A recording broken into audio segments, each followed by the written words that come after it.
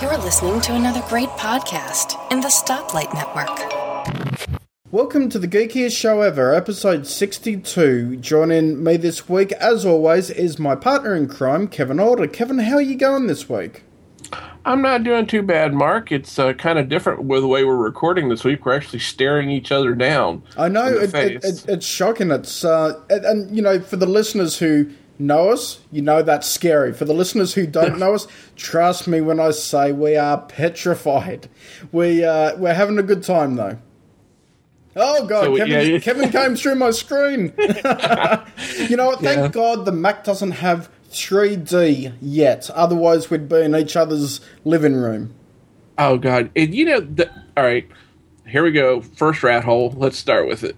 I have to ask you, what do you think of the idea of 3D televisions? I don't like it, to be quite honest. You know, I've tried the glasses on before at the different retailers that stock the televisions, and I've actually got headaches from them. Plus, I don't like the idea of sitting down on the lounge, putting these glasses on, and then you've got, you know, a relative area that you can only, a viewable area that you've got to stay within. It's hard enough on my 3DS when I've got the 3D turned on, and then you've got to stay, you know, within a certain space. And here you are, you're playing this game, and when you're playing games, you generally move around from side to side. If it's a racing game, you're going to turn with the corner. And you do that, and all of a sudden, the 3D effect becomes fuzzy and blurry, and it just doesn't work well. Now, admittedly, a lot of that's in the software, and some software developers make it really, really good, and some just make it really bad. It just depends how much work they've put into it. But I think the problem is that you've got a lot of movies that are now being filmed in 3D, and I think those would probably be the ones that would look really great and probably not really give people headaches. But I think the problem I've got is maybe where they go back to the drawing board and then they, you know, take an old movie like James Cameron just did Titanic again. You know, absolutely epic movie, and it's like, oh, do you really want to screw up a good movie like that? You know, Star Wars, George Lucas is doing the same thing, and I pretty much say if you take an old movie and add 3D to it, you know, you're just after the money. You're not adding anything to the movie, and I don't feel that they're adding a new experience to the movie. I don't feel it's, you know, it's similar when you're talking DVD versus Blu-ray on a big enough screen, on a 40, 50-inch TV. You're going to say, hey, you know, if the Blu-ray disc is $10 more, you know what? I'm going to get it because I'm going to see so much more detail. But 3D, I don't believe it adds that much detail. You know, I'm finally going to have to break down and buy a television, I would say probably within the next year. The television we bought when we got married 23 years ago is finally starting to... SpongeBob is kind of purple and orange at times. I think we may have to replace that. And that might just be his evil twin brother, though. That's true. You know, we could go into that whole thing about Doodle Bob and all that, but we won't go there. Just the thought of doing 3D, I don't know. It just seems gimmicky, I guess. And I know a lot of people say that, but especially the way we watch television, whether we're upstairs or down here in the family room watching television, we're, as you said, we're all spread out. We're across the room. I don't know. It takes something away. Maybe I'm crotchety. Maybe, again, here we go, the old fart stuff again. But, you know, and you can see the gray in my beard this week. But you know, it to me, it takes something away from the movie watching experience. I guess because you and I both, despite the differences, we both grew up watching 2D movies. And the 3D movies I've seen, admitted, I haven't been to a theater in a long time, and we can talk more about that in a little bit. It just seemed kind of gimmicky. Yeah. Even then, I mean, even if it was done well, it just seemed like it was 3D for the sake of being 3D, not... I don't see where it adds anything to the story. Now, there are some movies that I've heard people talk about where the 3D gives a depth. It's not something coming out of the screen, but it'll give a little depth to the video. I'd be okay with that. But again, that off-axis stuff and all that crap that you have to deal with the current 3D TVs, when I do finally go to buy a new one, and finally decide to invest in an HD TV, I'm not going to do it. I just don't see it being worth that extra money because they're god awful expensive, at least in my opinion. Yeah, and I have yet to come across a TV, and the listeners can write me all they want, the nasty notes they want. I have yet to see a TV that's worth more than $500, flat out. Yeah. You're not going to convince me any television's worth more than $500. Yeah, they've come down dramatically in price. When we bought our HD TV now, which is probably, I'd say 5 or 6 years old, and it's got the HDMI input. It only goes to 1080i, so it's not the full 1080p, and it's the old CRT, but it was a digital CRT that allows you to go to not full 1080, but 1080i. And, that thing was, I think we paid $1,400 Australian dollars for it at the time. And, yeah, that was a big investment because LCD TVs at that stage, and we're talking only 32-inch in size, were around about $2,000. So they were very, very, very expensive. Today, though, they're so cheap, it's not funny. And I totally agree with you. There's so many good entry-level systems now, that there's really no need to go much higher. And when you do go much higher, I think all you really get are extra features like, okay, do you have Skype capability?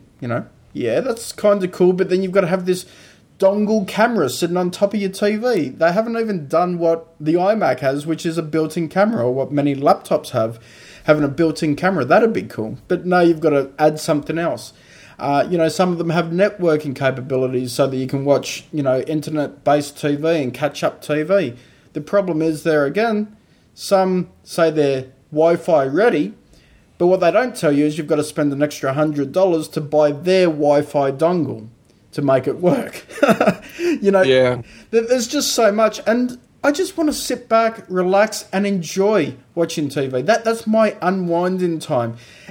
Sometimes it's hard enough to think, I'll get something on iTunes, for instance, and a good example is the movie Westworld that we spoke about last week. I like to make sure that when I'm watching a movie, I've got the sound system set up the right way. There's no use running a stereo feed into a 5.1 surround sound. So the movie Westworld, even though I got the HD version, it was only stereo. So, of course, I'll change the hi-fi and change it down so that it's only pumping out stereo so that it's not mixing chaotically.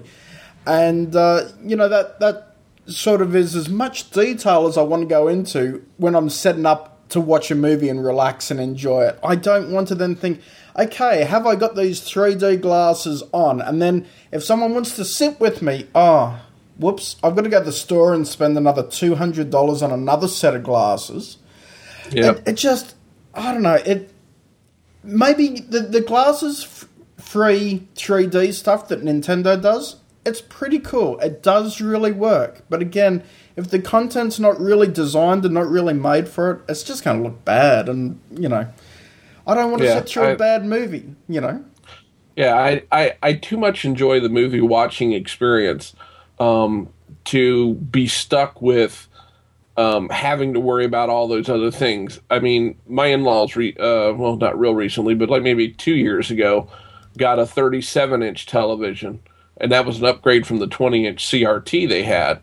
Mm-hmm. And, tell you the truth, I think given the amount of HD content that's available from my local cable system and all that, and the frickin' price of the stuff anyway from the cable system is ridiculous, I don't see me, when I actually go getting anything much bigger than maybe a 40 or a 42-inch set.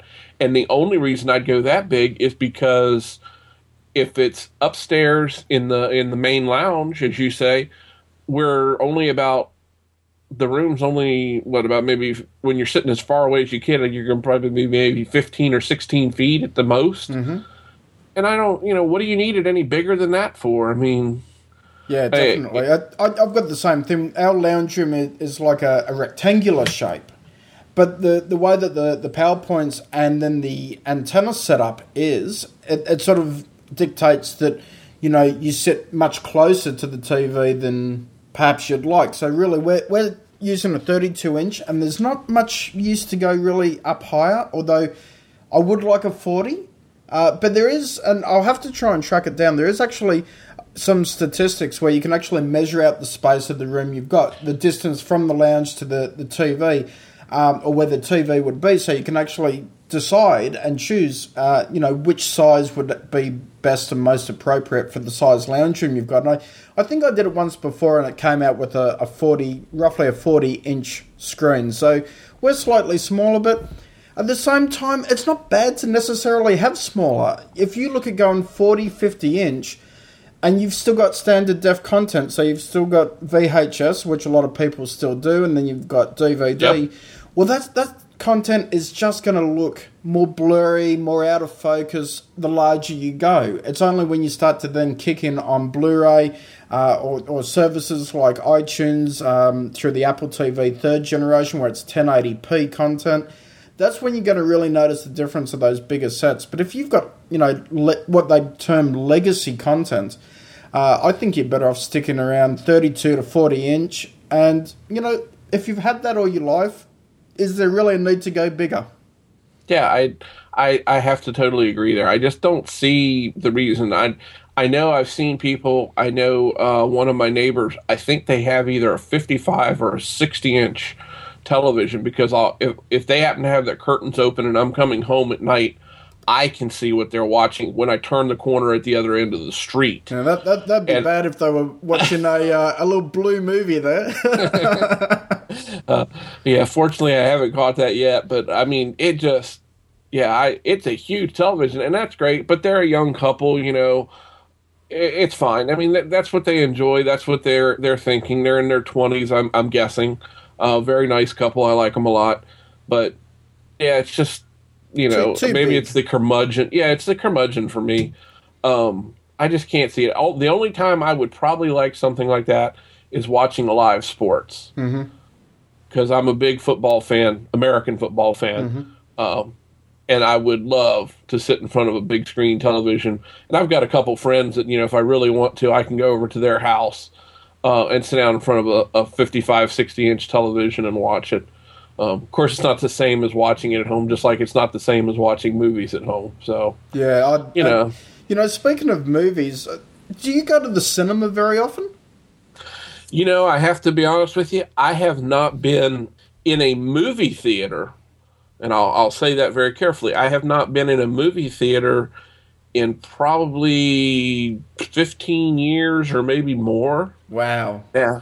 That's longer than me. The last movie I saw, I took Gretel to see was it The Speech? I think it had Geoffrey Rush in it, and it was sort of a UK drama one. It was an extraordinarily good movie, and I'm a bit embarrassed not being able to remember the name of it. I think it was called The Speech.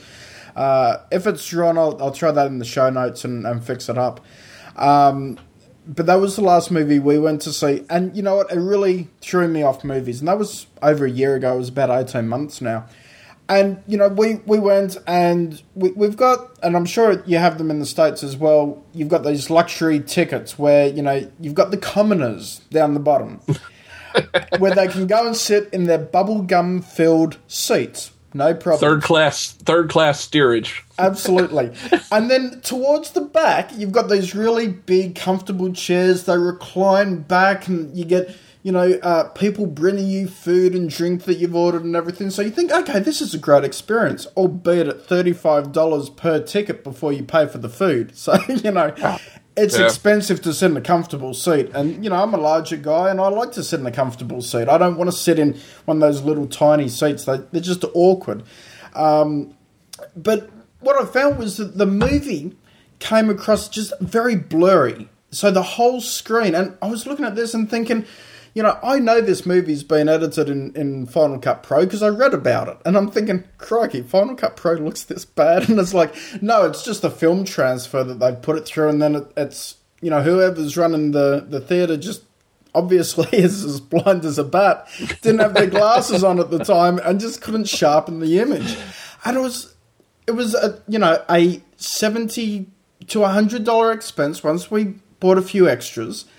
And I just... the movie was great. but it was out of focus all the time. I just wish that I had little, focus lenses on my eyes that I could just, zoom in and actually, refocus the film. It was just horrendously bad. And, that was not just a small cinema either. That was in Chatswood, which is a smaller, big suburban area of Sydney, though. So, you've got Sydney and then you've got other big suburbs. And Chatswood is one of those really, really big suburbs that, everything is, bigger than life, if you will. And I just expected so much more. And I was just really let down.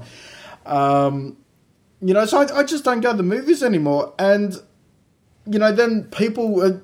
I was actually speaking to the man who shall not be named today, and he was actually in... he was in watching the new Avengers movie. And, that's been going off on Twitter like nothing else, and I really, really want to see it. But I'm not going to see it until I can get it on iTunes. So when it comes on iTunes and they say, okay, guess what, you can actually hire it now, then I'm going to hire it, watch it at home. And part of the reason is... he was tweeting back and forth, and I said, why are you tweeting? You're supposed to be watching this movie. And he said, I had to go for a toilet break. And that single topic got me started. And it's like, yeah, why don't I go to the movies anymore? And it's like, because I can't pause it when I need to go. I know they're out there. And the problem is that you're so close, but you don't want to miss anything at all. Now, we were talking pre-show, and you mentioned that there's a site or an app or something that you can actually use to see when the best time is to go for the toilet break? Yeah, there's actually a website. I looked it up. I couldn't remember the name, so I'd look up. It's called RunPee. That's PEE.com. And it tells you when there's a lull in the action. Mm-hmm. Not necessarily, but it's where you're not going to miss a whole lot. It'll tell you the rough timestamp. And then I did notice when I looked the site up, and we'll put the site in the show notes for the listeners, is it also, there's an Android, an iPhone app, so that you can have it with you. So he who shall remain nameless will know the precise moment when he can get up, take a biological break, and when he can tweet you and tell you he's doing that. And please let him tweet you, not me. I don't want to know. And then, you know when to go back. It tells you, at 47 minutes and 10 seconds, and you've got about 6 minutes, to do it. So hopefully not too many people in the theater are running the app, because otherwise everybody exits. There's a line at the crapper, and, then you go. You know what? They just need that intermission that they used to have many, many years ago in movies, and especially longer movies. You just need the intermission where you have the movie in 2 parts. Because there's nothing worse than getting, 3/4 of the way through the movie, and you've had the big jumbo, drink of Coke, and you've got the popcorn, but the salt in the popcorn hasn't dried you up enough. And then you go, oh, I need to go, but it's a pivotal moment. I didn't need to go 20 minutes ago. I have to go now.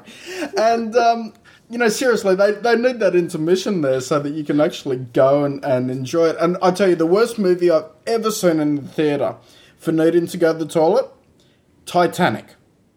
Oh, boy. Really? Water and rushing water and lots of water. And it was cold, and they're all there on screen. They're shivering and shaking. And seriously, and that movie admittedly goes for just over 3 hours, I think, from memory. But that movie, I had to go to the loo twice. And, that was just, the second time I'm like, geez, do I need to go and see a doctor? What's going on here? It's like, the waterworks just kept coming. And surprisingly, everyone else in the theatre too, they were up and down, going in and out. I don't know if they were going there as well, but people were up and down, I could have saved you a lot of that trouble. I could have told you how that movie ends. It sinks.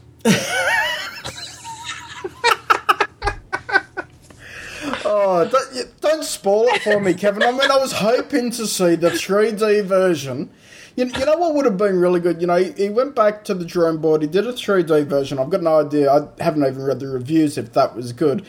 But he should have done a 4D version where you've got the water spraying out at you, and when the boat's going down, you actually have the seats moving in the theatre. I was up on the Gold Coast in Australia last year, and went to, I believe it was Movie World. I want to say Movie World, and we saw the Journey to the Center of the Earth, I believe it was. And it was a 4D picture, and it had dinosaurs and everything. And of course, my daughter was scared. She, ran out screaming and so forth, with Gretel running after her. And me and Nicholas was in there, and here's Nicholas. And at the time, he's 3.5, and he's got these 3D glasses on, and he's getting thrown around, and he's seeing these big, dinosaurs coming out of the screen, and he's getting water sprayed on him, and, then different noises that would be made in the back of the seats would sort of come through, and you'd hear a roar from dinosaurs and so forth, and it was just spectacular. That, 3D added with the fourth dimension of feeling the water spray and everything. And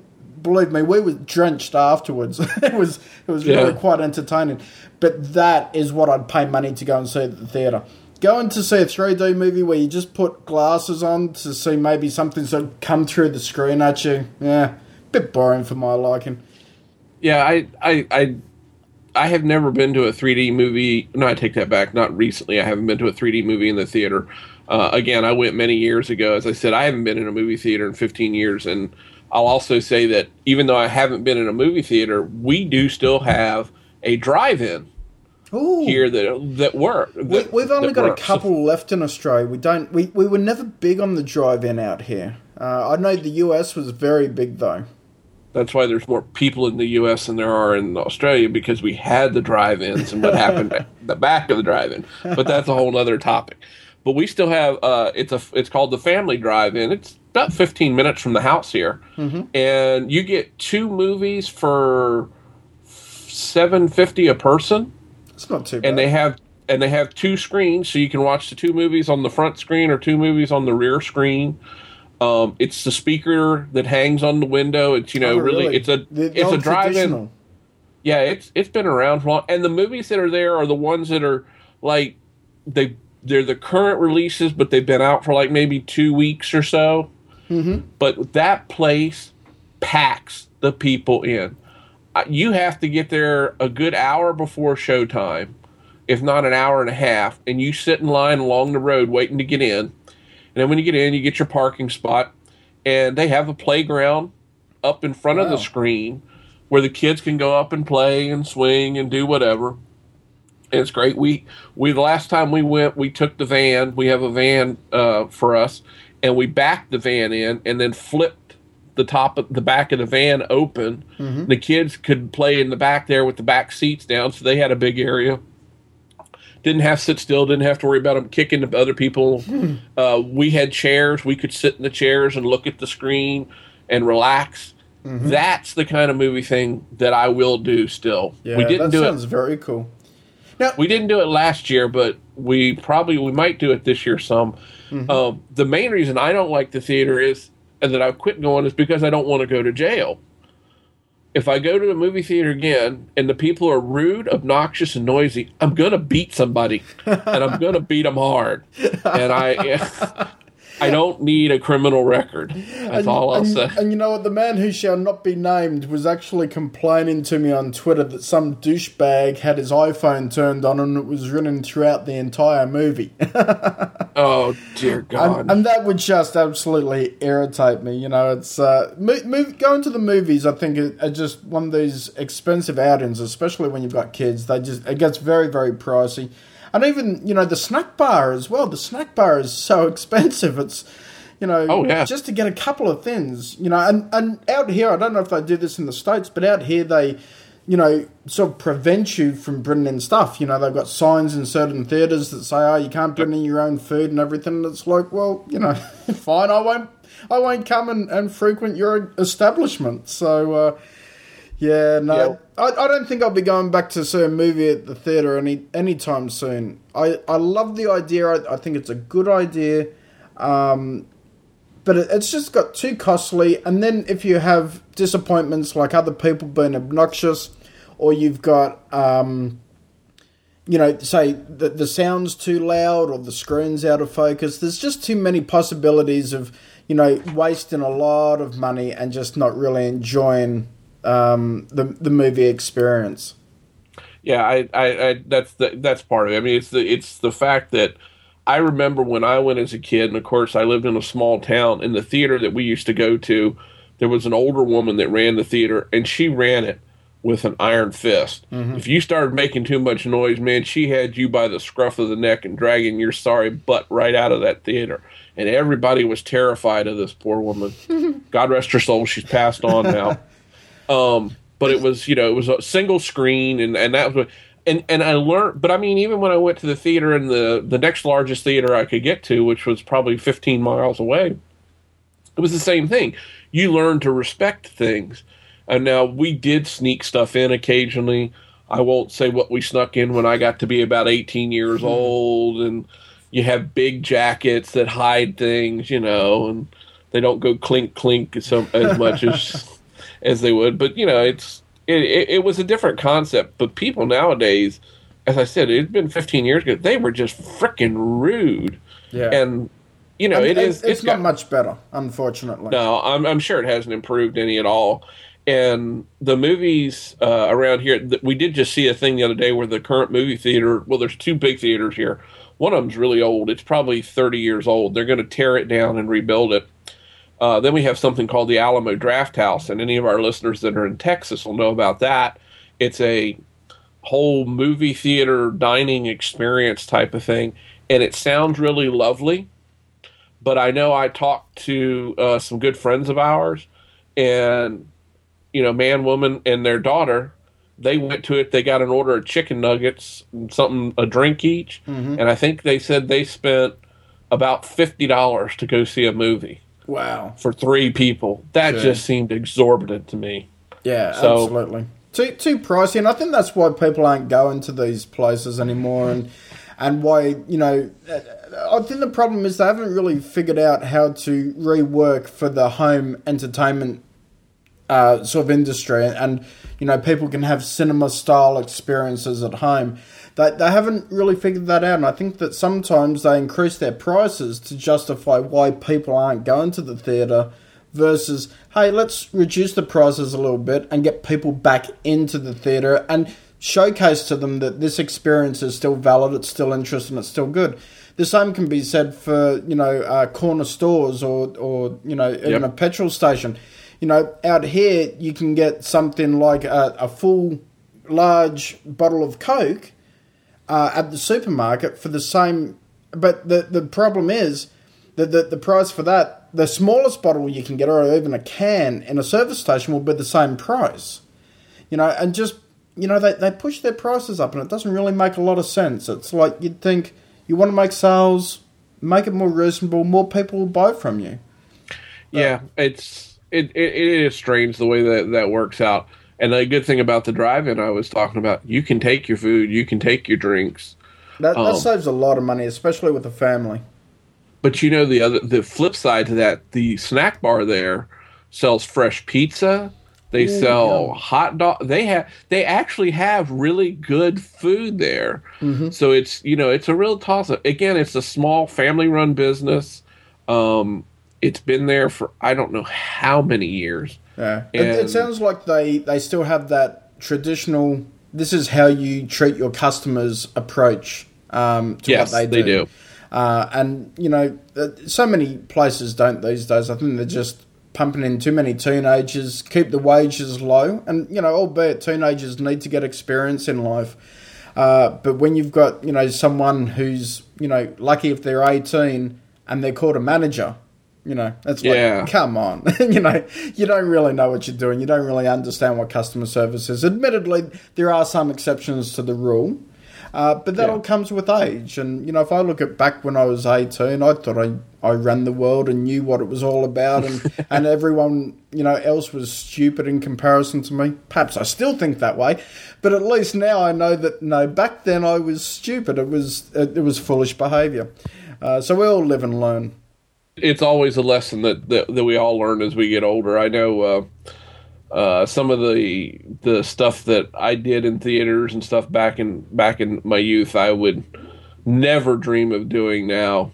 And I will tell you one funny story. We went to see one of the first Friday. It was the first Friday the 13th movie when it came out in theaters, and that tells you how old it was because I was still in high school.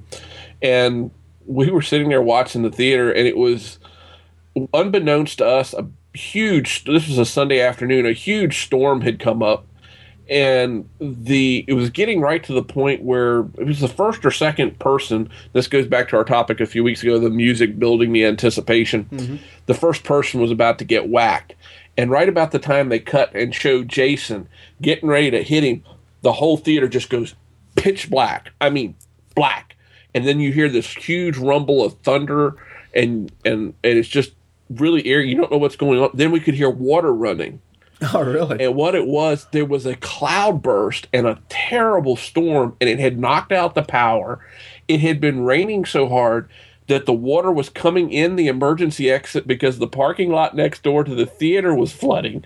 Wow. We sat there for a few minutes, and then we get up and walk out, and here we are. We see all the ushers and stuff at the theater mopping the water back out of the front of the theater because the street out in front of the theater, the storm water had backed up, and it was coming in the front of the theater. Wow. What a movie to have that experience on as well. You know, I know. And especially at the time, you know, you look at the Friday the 13th series as a whole, and the series, you know, seriously, they've made a few too many movies, I think. But the first few were quite good.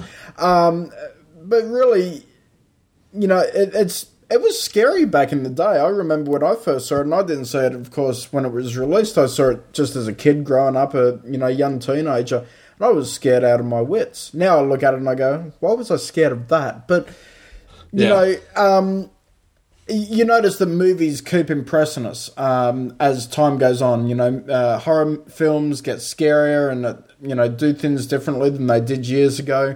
A lot of films are remade. Rob Zombie has done quite a few good remakes. You know, in the Halloween series, which is, you know, I'm trying to remember here, Kevin. It's it is the Halloween series.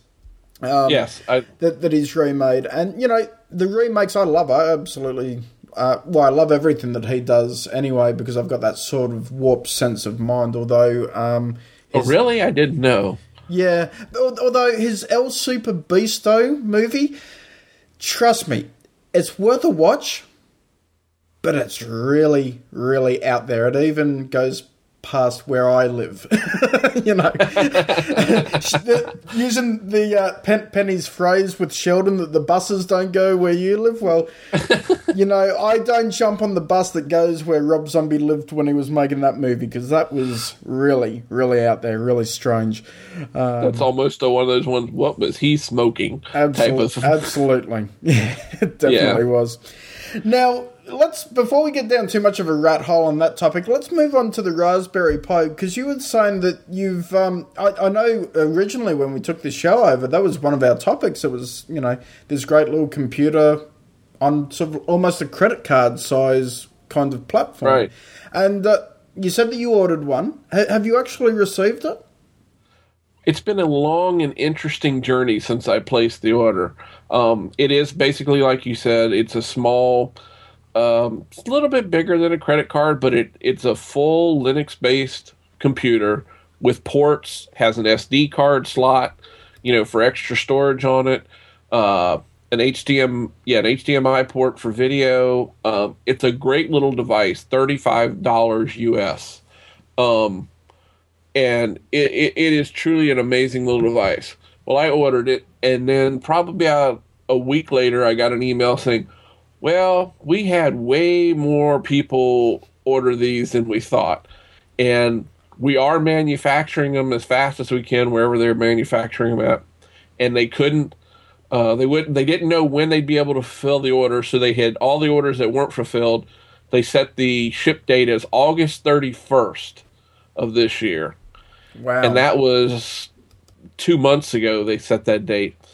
Well, I've gotten emails saying, you know, things are progressing. We've got another batch coming, and we got an update saying, okay, we've got another batch. It's stuck in getting the approvals by the local governments and the, you know, customs and everything like that. Well, about might have been a week ago now, maybe not quite a week ago, I got another email that said, guess what? It's going to ship. You should have your Raspberry Pi by no later than June 29th of this year. So I'm still about 6 weeks away from getting it. And I'm really excited because I think it's going to be a very cool little system. I'll play with it for a while, and then I'll probably turn it over to the kids to have at and do something with. may give it to my one of my kids to give them that and a monitor, and they can have a set. Now, I'll preface this with saying I'm not going to allow them to have that in their bedroom and then be able to connect to the internet, because I'm a firm believer in, if kids are going to be on internet accessible devices, they need to be where parents can keep an eye on things. Absolutely, and in one big communal area where, I totally agree with you on that.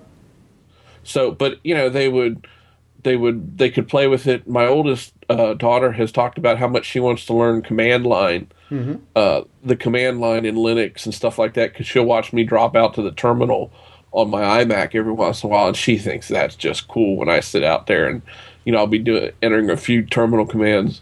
That's cool when you can get someone young interested in command line prompts, and hopefully then into even coding. That'd be really cool, because, so much now, you look at what kids have access to. They've got iPhones, iPads, iPod touches, Android devices, everything.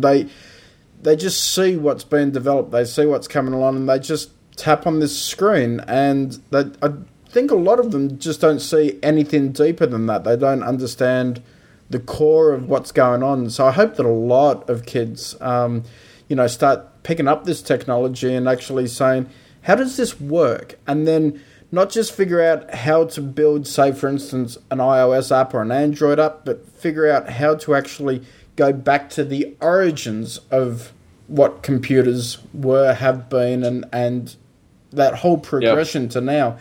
In my opinion, you've got to learn the basics before you can then apply the skills to the current set of setups.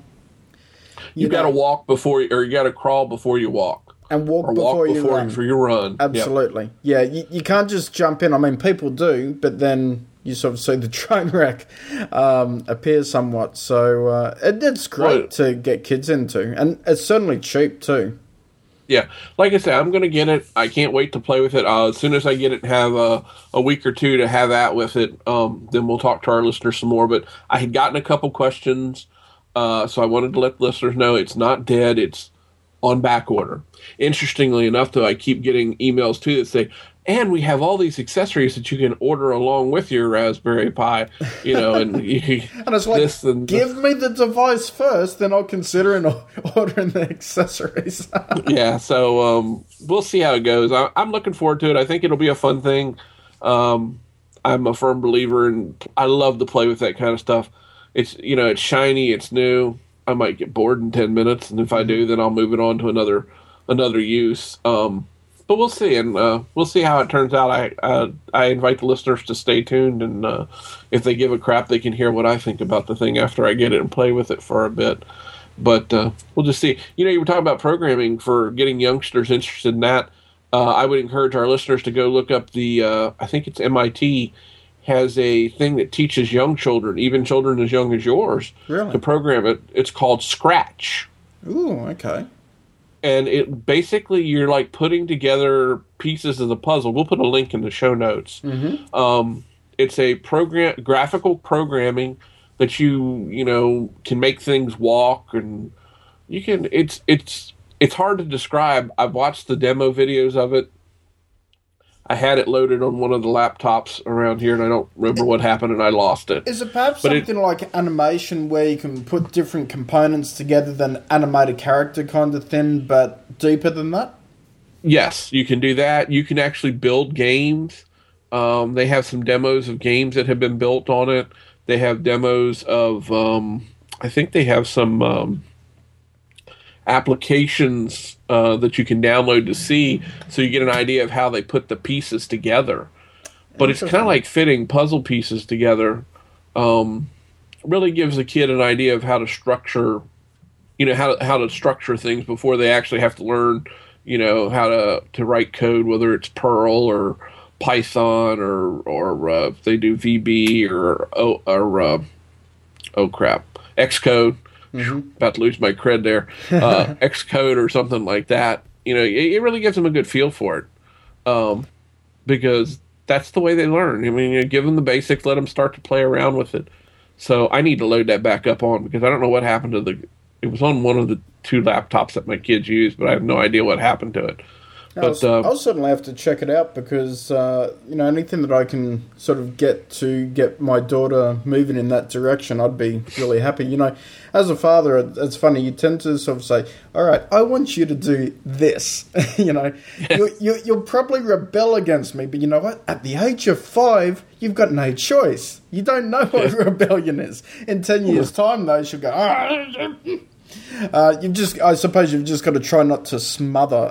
One thing, my mother was always very much for education, which turned out well because I turned out with half a decent head on my shoulders. The other half, well, things happen. But she always forced reading and literature into me. So, constantly, even if I wasn't at school, and we're talking school holidays and even Christmas school holidays, I'd basically be forced to read. And it's been something that for the past 10 to 15 years, I guess, I've really struggled with. I love reading. I enjoy the experience. But then at times I go through sort of, remember all the time that she made me sit down and read? And, so I'll get halfway through a book and then, it'll just hit me. And then it'll be like, I won't touch that book for another 2 or 3 weeks. That was just being forced into it. And I think really what you're seeing now is later in life, in my mid-30s, I'm turning around and I'm coming back to books. I'm coming back to writing, which I was always very strong with. But, again, my mother forced that upon me. And, I came to a teenager, and then that was the time when basically society said, you know what, you've got to do good at school and you've got to choose the career for the rest of your life. And it was just too much pressure, and I just ended up rebelling and going away from what I was actually good at for, a good 15 years. So I'm so glad that I've now gone back. So I really, the moral of the story is I never want to push my daughter or my son too far to where they say, hey, I just don't want to do this anymore. You wanted me to do this, but I just didn't feel like it. I didn't want to do it. I don't want to push them in that direction. Yeah, we let ours experiment. The only thing we don't let them do is, and I hate when parents do this, is if they start something, they got to finish it out. Like if they join scouting or something like that, you got to finish the year. Mm-hmm. If you don't want to sign up for the following year, fine. I'm okay with that. But don't quit halfway through. No, don't quit halfway through. I made that mistake once in my life, and I still, 40 years later, I still regret that. Mm-hmm. I could not regret it. It's one of the larger regrets, although it would have had absolutely no impact on the way I turned out. Much to most people's chagrin, it wouldn't have made me any better. I don't think it could have made me much worse. But it's just one of those things that I'm not going to let my kids do that. That's just ridiculous. You start something, that's fine. Do it for the time you signed up for it, and then move on. Yeah, that's okay. Definitely. And certainly, with my kids, we let them have everything. If they want to play the iPad all day, so be it. If they want to go and play outside all day, so be it. It's very flexible. As long as they learn and they're happy and, they're moving forward, I've got no problems. Just keep it open. Whereas I was just forced to sit inside and read and write, and I became very bitter. You wouldn't know, but... yeah, I understand. Well, that when that stuff's forced down your throat, it's just absolutely miserable. It is, and it takes the passion and something that you're really interested in, and it takes it and throws it away. And I look back now and I think, I've had many different job titles over the years. I've been a photographer, a graphic designer, a website designer, to run in a sales business and so forth, and then an online sales business. But now I'm actually back to what my calling was, which is writing and being a writer. And, maybe some people will turn around and say, hey, you're no good. That's fine. Each person has their own style of reading that they like to do. But it makes me happy. And, that's what you've got to aim for. You've got to aim for the individual happiness. Because if you're not happy, there's no use doing anything. It's no. I've always proclaimed I've been happy in the past, but it's not till you really sit there and perform the task that you go, you know what, I really wasn't happy doing all this stuff years ago. I'm really happy and content now. So, yeah. Yeah, I know that feeling all too well. It's as things have changed, and when you have a job that you really like, and even when you complete the most menial task in the world related to that job, the amount of satisfaction that you get from that accomplishment is enough to keep you going for the next one and the next one. Yep. And it will only make you better. I know when I got done with high school, it was like, oh dear God, I cannot deal with any more school. And I could have gotten a free ride almost in college because of different things, and I won't go into all the details, but I would have actually gotten paid to go to college, but I could not deal with it. I said, that's it, I can't deal with it. So I waited several years before I started college, and even then I put off taking English and writing. I put off college come, and when I finally got down, I had like 2 classes or 3 classes left to take before I could graduate, and I was going part-time, and I just whinged at the idea of having to take English comp. And I had a teacher, and a big shout out, I doubt she's listening to the show, I haven't seen her in years, Mrs. Andrea.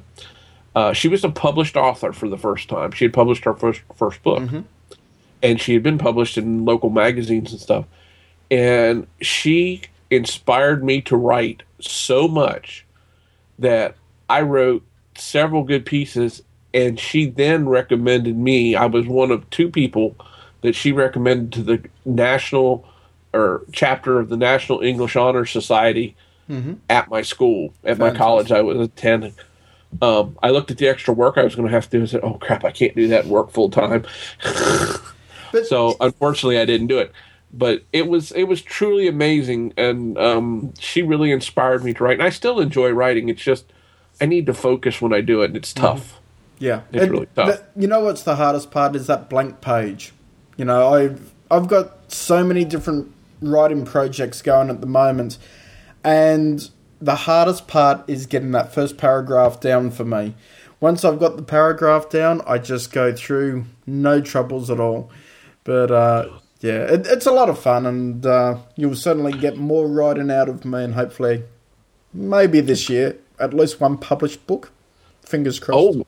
I'm working on it. I've got the editor lined up, and I'm working on the book. So I don't know when it'll be released, but all the bases are done, and all the homework's been done. It's just a matter of compiling it now. And I will say this much though, I do like the iBookstore app that Apple released to create books that way. The interactive graphical elements is really good because you can take something like an iPhone with just a little picture, and then you can actually have people tap on, say, home button. So they can tap on the home button.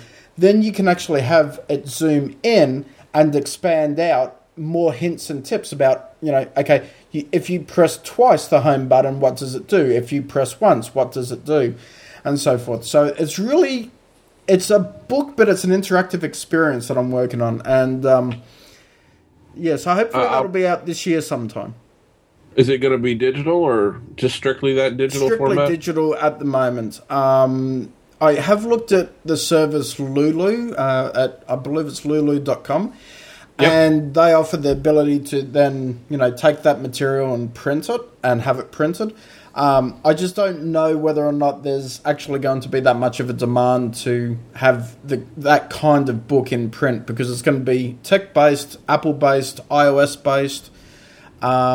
And I don't know, I think more people would probably take their iPad and perhaps purchase it, or even I'll probably look at making it available in like the Amazon digital bookstore as well, and give people with Kindles and so forth a shot at using it too. Well, if it does come out in paper, I'll make one request of you, my friend. I want an autographed. Yes. I believe me, it's something I have. I have a couple computer books that I knew the author, and I got them signed, and I will not they're on Cold Fusion. Yep. And Cold Fusion is as dead as the doornail right now. Very few people. I've got the same thing, well, not the Cold Fusion ones, of course, but I've got the Complete Historically Brewed, which we've spoken about before, which is by David Grealish. And I'm showing Kevin as we we speak, the signed copy of the book. And, you know, it just adds that personalised feel to it. It's, you know, one of the things that Woz does, Steve Wozniak, for anyone who isn't familiar, he actually signs some of the books, and you can actually have him sign specific things. So you could have him sign Live Long and Prosper, you know, Woz, kind of thing. And that's just cool because you can actually get his book in printed form, get his signature. It's actually done by him, and, you know, it doesn't cost much more, to be quite honest. He just does it because he just likes doing it. It's something that he enjoys to do. I always enjoy that. I went out and found a copy of my English teacher's book, the one I was speaking of, and took it to her.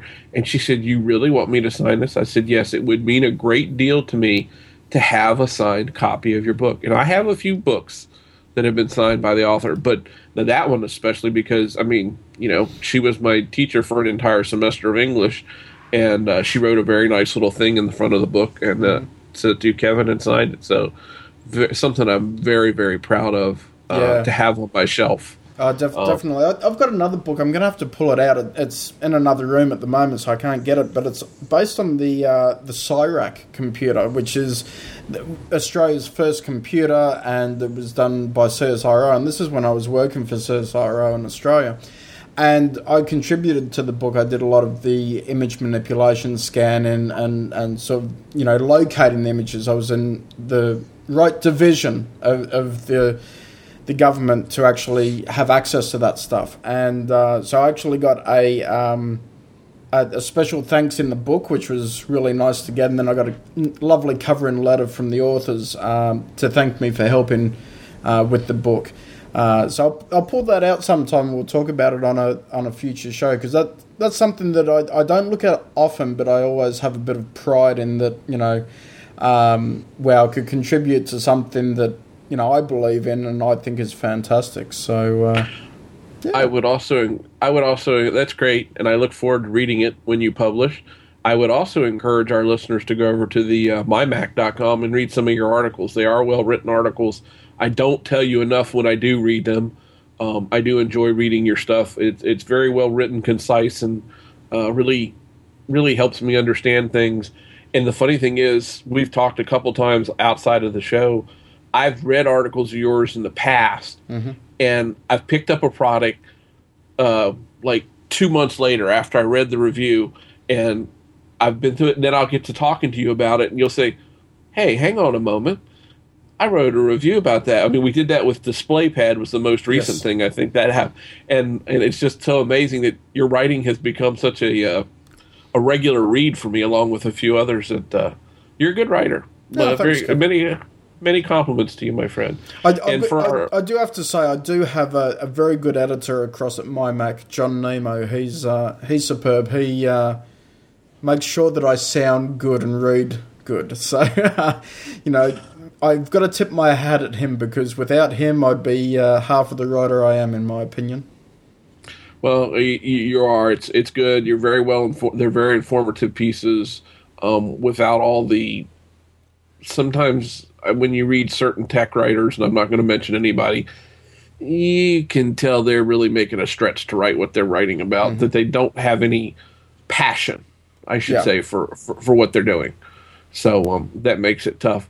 And I'd also mention for our listeners, if you're interested in learning about the application Mark's talking about, the iBooks, go over to, I think it's macbyteslearning.co.uk. Yes. And Elaine Giles and Thomas Mike have done a great couple shows, learning shows that you can, I think you can download them after the fact. I think they might be like £10. I think they're $10 each. Yeah, maybe £10. Yeah, something but like yeah, that. They're quite affordable, but wow, talk about a lot of good information. And I have a feeling Don McAllister also did a screencast online. I don't know if he went in as much detail, because I haven't seen it. But you know, I watched the first part of it, but I can't remember now. So, speaking of Don, actually, and I know at the moment they're still for free, but he's actually put some of his SCH shooter apps on the Mac App Store and the iTunes App Store for free. He's tempting, I think, with keeping them at the free price. But they're really, really good if you want some information and you're a Mac user.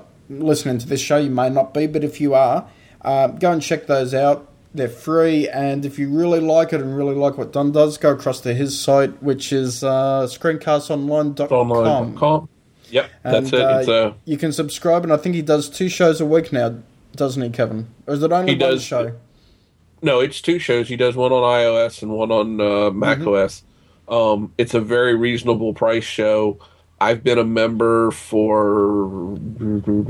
since 2007 or 8. I can't remember. And I even go back and not as much, but I even go back and watch some of the old content.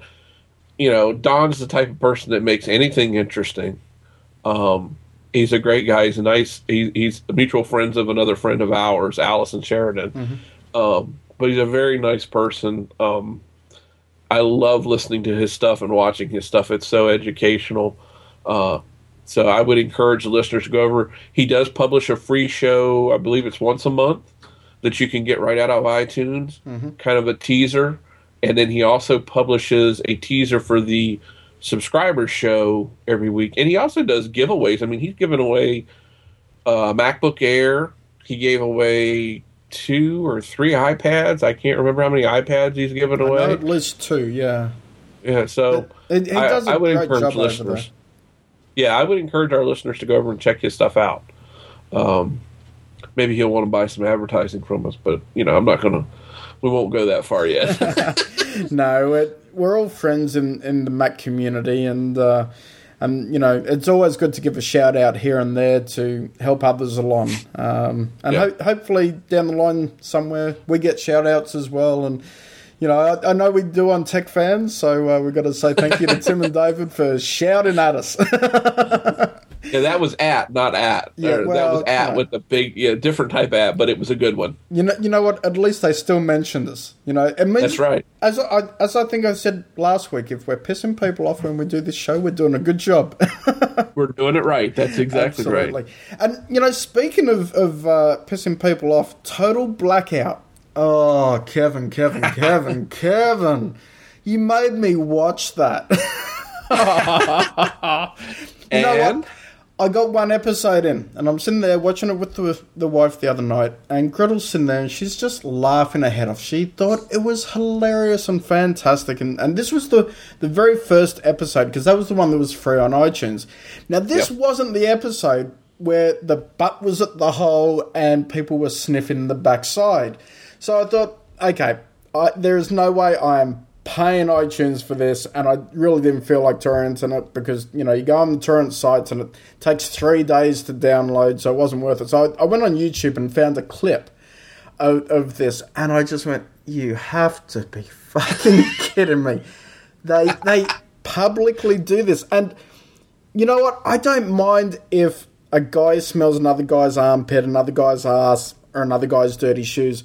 What turned my gut and my stomach was seeing women do that. And I just thought,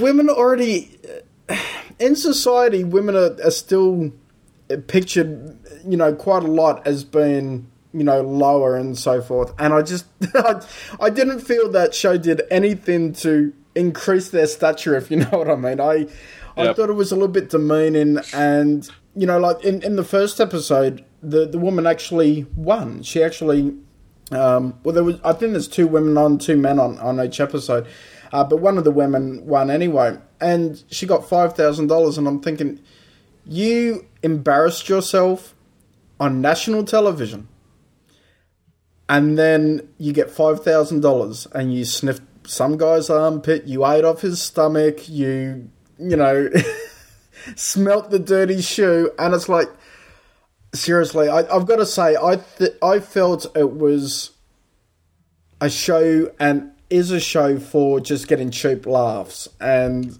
seriously, I think I like cheap laughs. I think Urkel should have just stayed in oblivion. To be quite honest, I wanted to like the show. I'll be quite honest. I didn't really want to like the show. I just didn't feel comfortable with women being on that show doing those repulsive things. It's just, I look as a father and having a daughter, and I just think if she did that, number one, I'd kill her when she got home. But number two, I just want to slide under the table and be so embarrassed. Well, did you ever watch Fear Factor when it was on?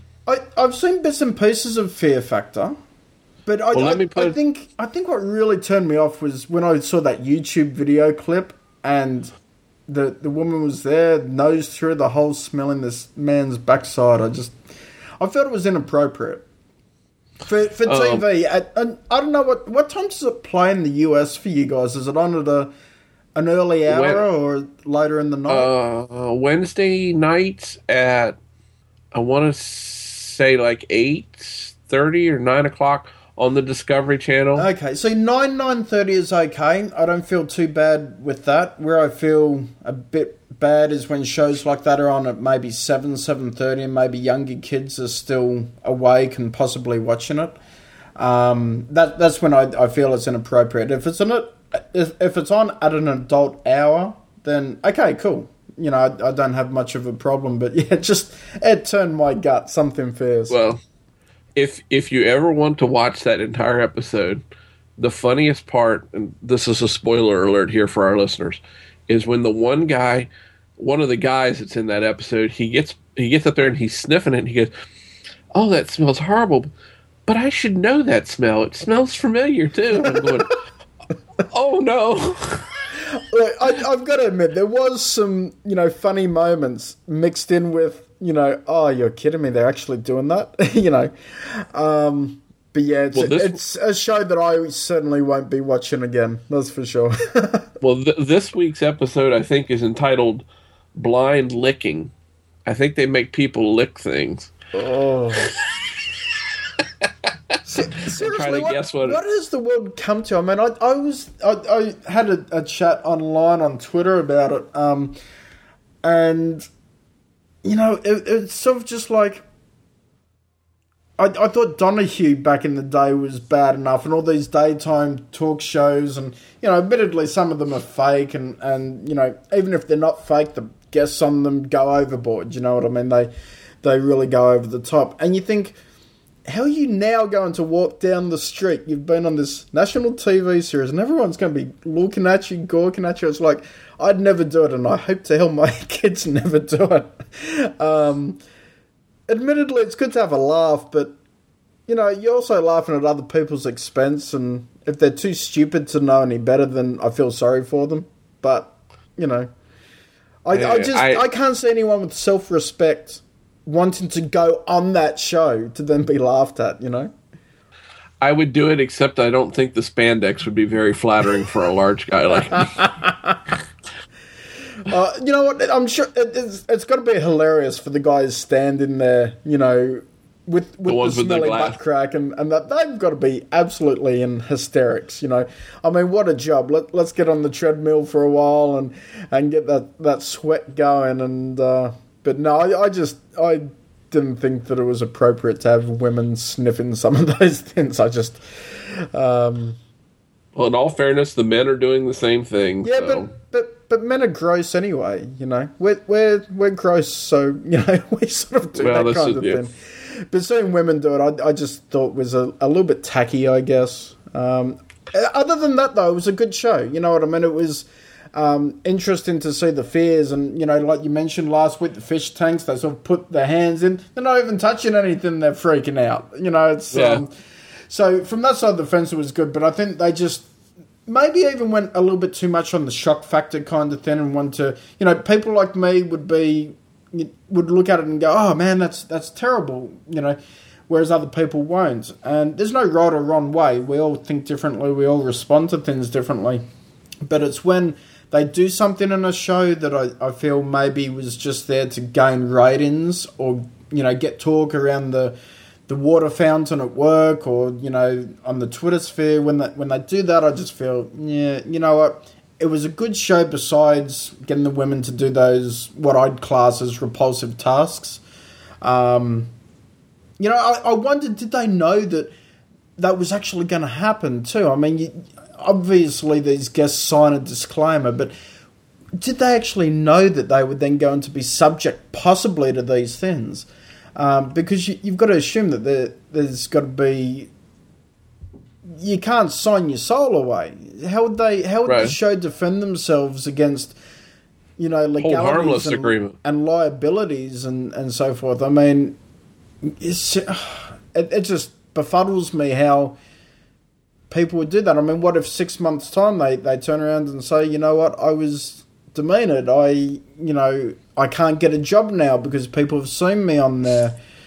Seen me sniffing somebody's butt. Yeah, I mean, other than, some porn fetish, it's just got no place on commercial TV in my book. They do have to sign a release. I mean, they have to sign a release saying they agree to this, they agree to the commercial presentation of it and all that. I guess it all comes down to, with that show or with like Fear Factor that I mentioned or some of these other reality shows, how much money is it worth for you to maybe sell your dignity? Yeah. In this case, certainly these people are $5,000, not worth it. Very cheap. Very cheap. Well, you know what they say. Everybody has their price, my friend. Everybody. They do, unfortunately. It's a sliding scale.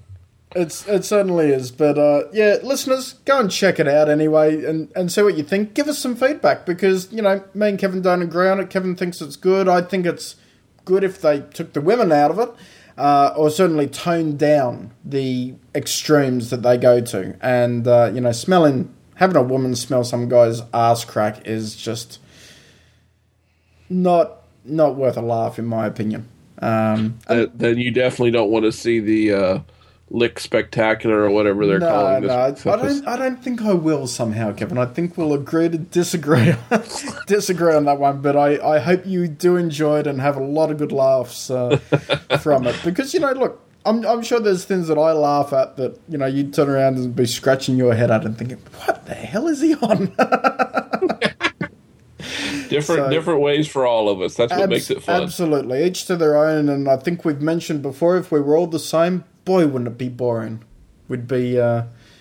wouldn't have anything to talk about. There'd be no conflict in views, so... And if everybody looked like me, the world would be full of a bunch of ugly bastards. So that was... That makes two of us.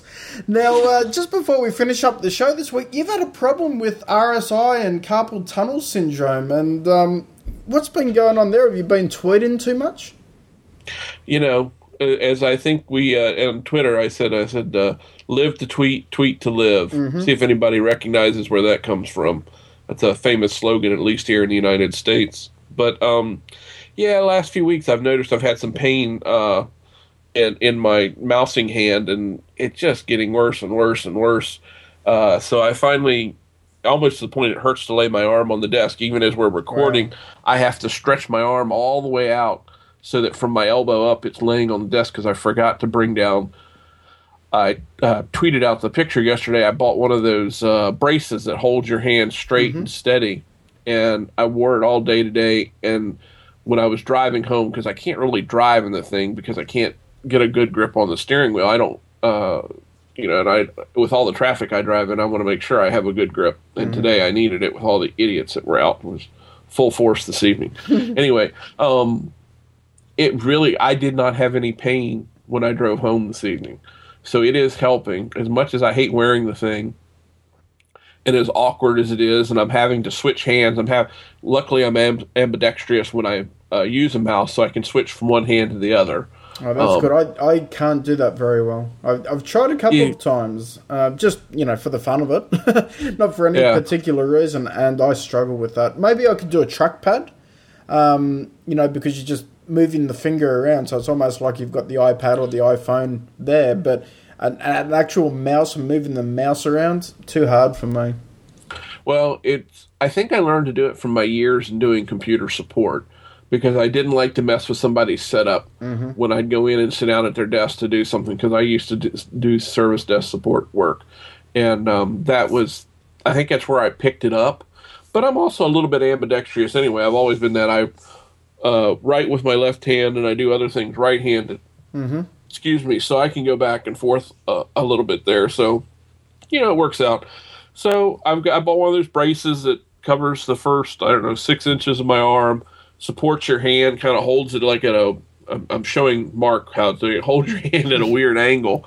I can still type and stuff, and it really seemed to help. So yeah, I had the same problem a couple of years back, and that was when I was playing computer games a lot heavier than I do now too.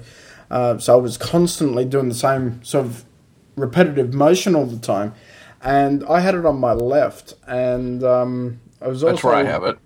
I was also working in a warehouse at the time, me with my multiple different careers, and I was working for one of the leading game retailers, and that was cool because I used to always get the games in before everyone else, and I got to see the collector's editions. And seriously, if you're a gamer and you want a good job, forget making the games, forget wanting to be a game developer. Go and work in a warehouse for one of the game retailers or distributors, wherever you are, and you will literally have all the fun in the world, all the best stuff just coming through, and you'll just absolutely love it.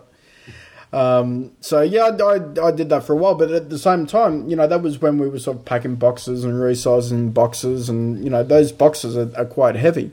So I sort of threw that out, and I was doing a bit of computer work at the time, and playing computer games heavily, and boy, it was sore. It took a good few months for it to really come back good, because you've got to have it pretty much as still as you can for as long as you can for it to start to heal. Otherwise, if you keep doing the same motions again, you'll just keep affecting the same area. And listeners would remember that I injured my foot probably about a month to 6 weeks ago. It's pretty much back to normal. I can walk again like a normal person, Kevin. I'm no longer waddling like a penguin through a shopping centre. And Kevin's shaking his head. He thinks that's hilarious. I just got an image that I didn't,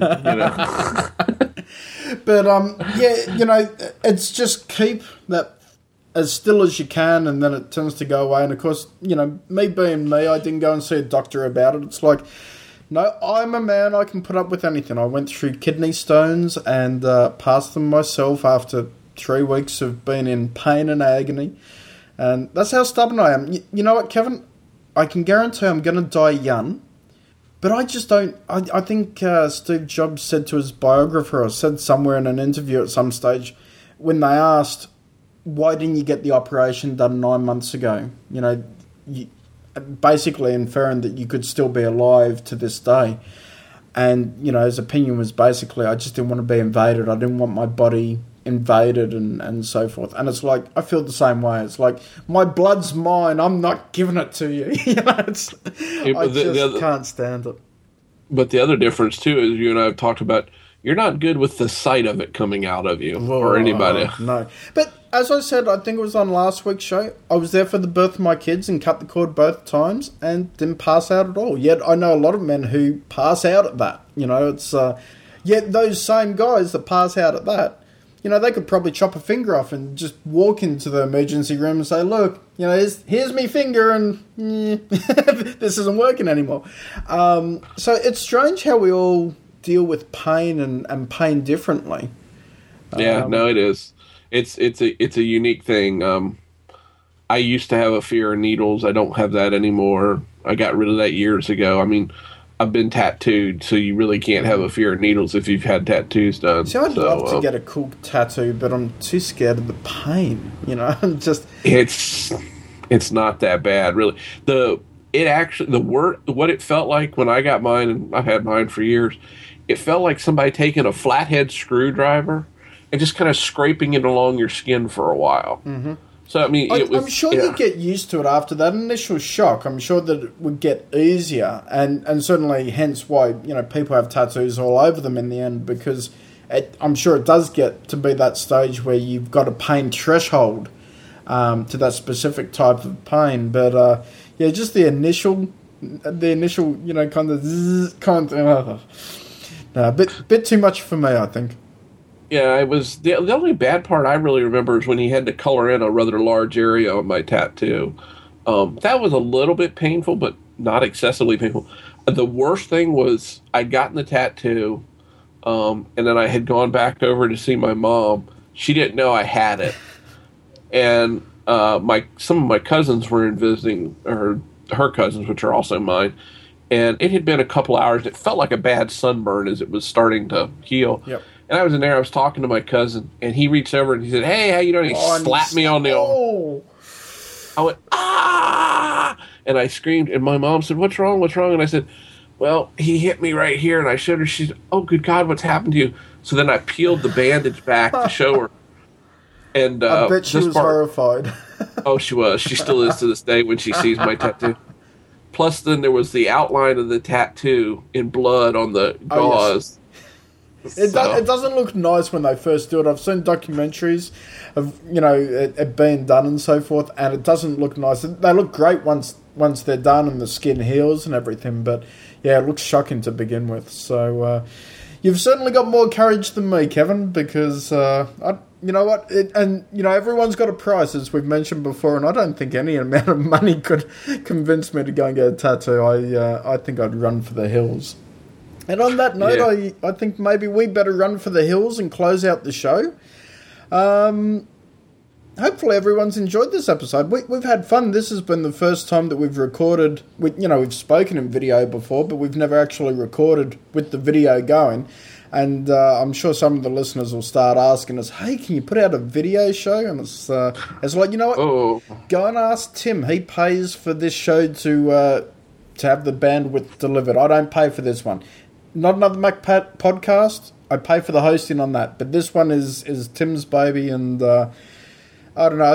I don't know if we'd lose listeners or gain listeners with video. I'd like to think that we'd get some of the women, coming on and checking out our good looking mugs. Really? You've seen me. You really think that's going to impress? I'm seeing myself as well. I can, I've got a little picture in the Skype window. I'm trying to make us sound good. You know what, Kevin? They can only hear us. See, we haven't pumped out the video podcast yet. So we're two good-looking guys. As it's been said before, we both have faces made perfectly for radio. Absolutely. So. But you know what? We could pretend to be George Clooney and Brad Pitt. Absolutely. No one would know the difference. We're just camera shy. Hey, listeners, if you're interested, write something to Tim. Let him know. See if Mark and I might consider doing a video version of the show. Might mean I have to comb my hair in the morning. Or comb my hair before we record, so... Nah, why bother doing that? I keep mine short enough, and besides which, if it gets long, you can see my bald spot from every angle. So, I haven't got the grey hairs quite yet, but I've got the receding hairline at the top, and I'm just showing Kevin, of course, now as we talk, and he can see the thinning out on top, and then I've got that big spot where my headset goes that is getting very bald, and maybe it's my wife touches it too much and rubs it a bit too much. I don't know, but it's a good little mark. Good little mark. Absolutely. Now, Kevin, where can the listeners find out more about you and get in touch with you? Well, if they want to find out, the easiest place, I spend a lot of time on Twitter. They can check me out there at twitter.com/BIG_IN_VA. Or if they want to find links to other things that I've done, they can go over and check out my About.me page, and that's at about.me/Kevin Alder with 2 L's. Fantastic. And for anything regarding me, just go across to everydayMacSupport.com. You can find links to Twitter, contacts, Not Another Mac podcast, every single thing I do, even links to all my published articles at My Mac are there. And to give us an email with any feedback that you've got, good or bad. Simply send it to gse@mymac.com. Well, thank you to everyone who has listened this week and subscribed to the show. Until next week, take care. And don't forget, between now and next week, to hug a geek. Hi, Timothy Gregoire here from the Church Tech Geeks podcast. Well, I'm about to run a sound check here at the church for a concert, but wanted to take a quick moment to tell you about the Church Tech Geeks podcast. It's a weekly show that talks about all things live production and church technology. We talk about topics from live sound, lights, and media to building websites for your organization. join me each week as I walk you through some useful skills or while I talk to special guests from Adam Christensen to Nate Rake and Emilio Shout. Now, if you excuse me, I have the concert run. The Church Tech Geeks is a member of the Stoplight Network and can be found in iTunes or at thechurchtechgeeks.com or in the Attack of the Stoplight Network feed.